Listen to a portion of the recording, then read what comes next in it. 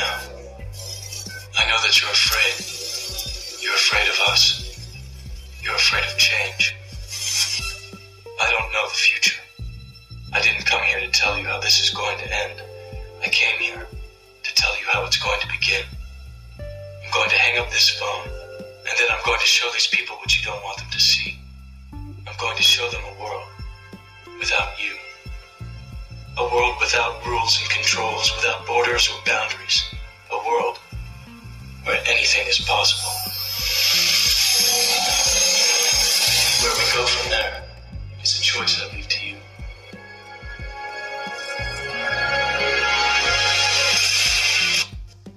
You have meddled with the primal forces of nature, Mr. Beale, and I won't have it. Is that clear? You think you merely stopped a business deal? That is not the case. The Arabs have taken millions of dollars out of this country, and now they must put it back. It is ebb and flow, tidal gravity. It is ecological balance. You are an old man who thinks in terms of nations and peoples. There are no nations. There are no peoples. There are no Russians. There are no Arabs. There are no third worlds. There is no West. There is only one holistic system of systems. One vast and immane, interwoven, interacting, multivariate, multinational dominion of dollars. Petrodollars, electrodollars, multi-dollars, rank marks, rings, rubles, pounds, and shekels. It is the international system of currency which determines the totality of life on this planet. That is the natural order of things today. That is the atomic and subatomic and galactic structure of things today. And you have meddled with the primal forces of nature. And you will atone. Am I getting through to you, Mr. Beale? You get up on your little 21-inch screen and howl about America and democracy. There is no America. There is no democracy. There is only IBM and ITT and AT&T and DuPont, Dow, Union Carbide, and Exxon. Those are the nations of the world today. What do you think the Russians talk about in their councils of state? Karl Marx? They get out their linear programming charts, statistical decision theories, Minimax solutions, and compute the price-cost probabilities of their transactions and investments just like we do. We no longer live in a world of nations and ideologies, Mr. Beale. The world is a college of corporations, inexorably determined by the immutable bylaws of business. The world is a business, Mr. Beale. It has been since man crawled out of the slime. And our children will live, Mr. Beale, to see that perfect world in which there's no war or famine, oppression or brutality. One vast and ecumenical holding company for whom all men will work to serve a common profit, in which all men will hold a share of stock, all necessities provided, all anxieties tranquilized, all boredom amused.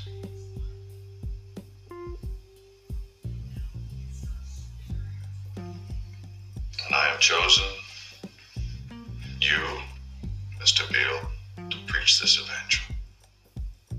Why me? Because your own television dummy 60 million people watch you every night of the week, Monday through Friday. I have seen the face of God. You just might be right, Mr. Beale. That evening, Howard Beale went on the air to preach the corporate cosmology of Arthur Jensen. Now, what all things considered, now that you have had a chance to kind of digest and regress, we're going to go into trusteeship. We're going to talk about a lot of stuff that are going on in the banking world, especially CECL, current expected credit losses, how they impact and influence policy, and exactly where everyone needs to be in the middle of all of that. See, a lot of individuals are actually starting to come to the realization since this quote-unquote shutdown that we're not in Kansas anymore.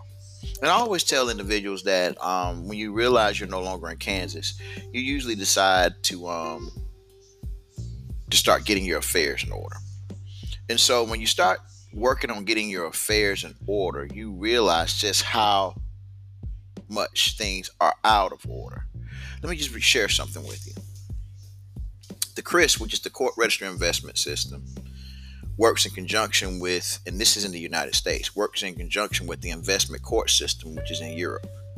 And both of these court registry investment systems and the investment court system in Europe, they're both banks. The world lockdown is a delayed reaction from FASB 56 and the implementation of current expected credit losses, which replaces the allowance for loan leases for loan and lease losses. And that's the previous abbreviation, what we call ALLL, allowance for loans and lease losses. This was replaced by the new standard, which is called current expected credit losses. See, the purpose of ALLL is to reflect estimated cost losses within a bank's portfolio of loans and leases. Estimated credit losses are estimates of the current amount of loans that are probable that the bank would be unable to collect given the facts and circumstances since the evaluation date, generally which is listed on the balance sheet. That is, the estimated credit losses represent net charge-offs that are likely to be realized for a loan or a group of loans as an evaluation date. The ALLL is presented on a balance sheet as a contra asset account that reduces the amount of the loan portfolio reported on the balance sheet. A lot of individuals don't really understand that accounting is so it's inundated into so many different things. See, they used to have a provision under FASB 56 that allowed them to claim this allowance, but that allowance now has to be substantiated by three-way reconciliation. Thus, the birth of current expected credit losses. Now,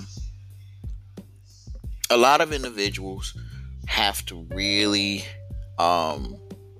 look at where they are in terms of marketability, net asset value valuations. We conduct what we call financial needs analysis and business needs analysis. And this is a very old practice that goes back during the days of Citigroup and Merrill Lynch.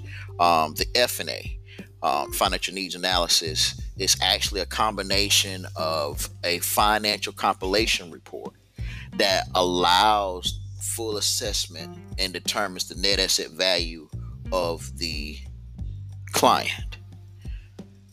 Those of you that are in trusteeship, that F&A, that financial needs analysis, in turn, were able to implement through CECL implementation a business needs analysis. Therefore, you're able to recoup and recapture and perpetuate the estate. We actually assess the amount of taxes that are owed on behalf of the estate. We provide resolutions through companies such as Transworld Systems, which serves as our debt recovery agency that does those things. And these things all come together. So it's like the before and after shot. The financial needs analysis is the before, and the business needs analysis is the after.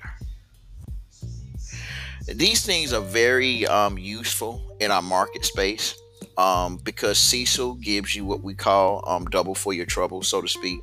You're allowed to actually get back a double portion, a double credit, if you can substantiate the losses through a compilation report.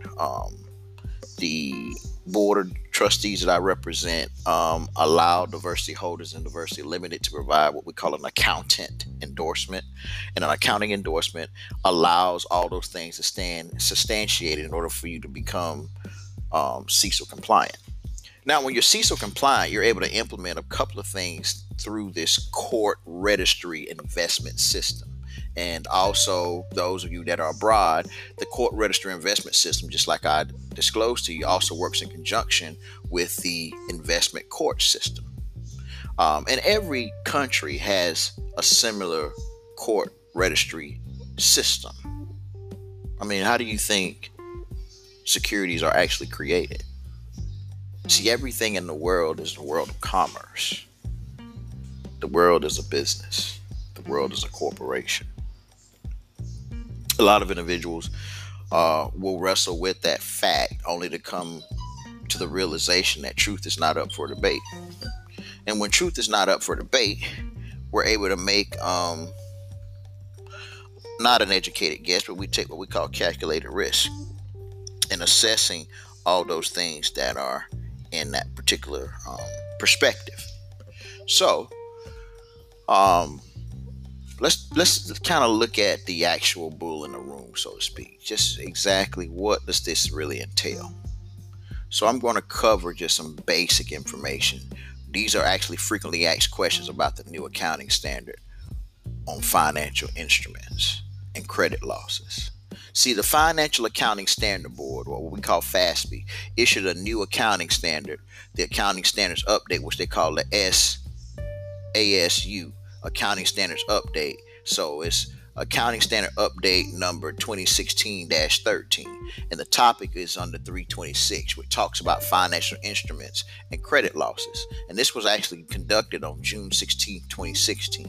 The new accounting standards introduces the current expected credit loss methodology for estimating allowances for credit losses. The Board of Governors of the Federal Reserve System, the Federal Deposit Insurance Corporation, the National Credit Union Association, the Office of Comptrollers of Currency, hereafter the agencies issued a joint statement on June 17, 2016, summarizing the key elements of the new accounting standard and providing initial supervisory views with respect to the measurement methods use of vendors, the portfolio segmentation, and data needs, quantitative adjustments, and allowances processes. The agencies have developed their frequently asked questions to assist institutions and examiners. Focus on the frequently asked questions is an application of CECL and related supervisory expectations. Each question identifies the date of the frequently asked questions was originally published as well as dated, and it was updated, and if applicable.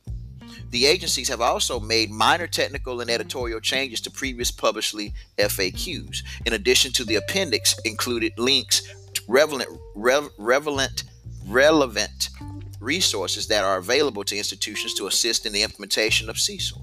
In November 2018, the FASB issued another accounting standard update, number 2018-19, that talked about the codification improvements to Topic 326, financial institutions and credit losses, to mitigate transitions complexities by amending the effective date of the new accounting standard for non-public businesses entities, what we call non-PBEs, to the fiscal years beginning in December 15th of 2021.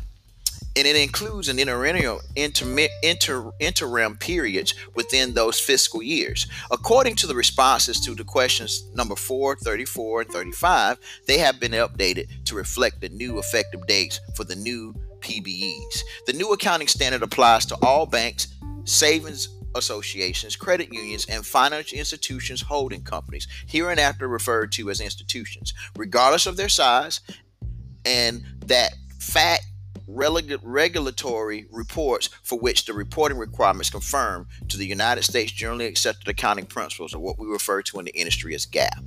See, further accounting standard updates 2016-13 applies to all financial institutions carried at an amortization cost, including the loans held in an investment, what we call HFI, held for investment, and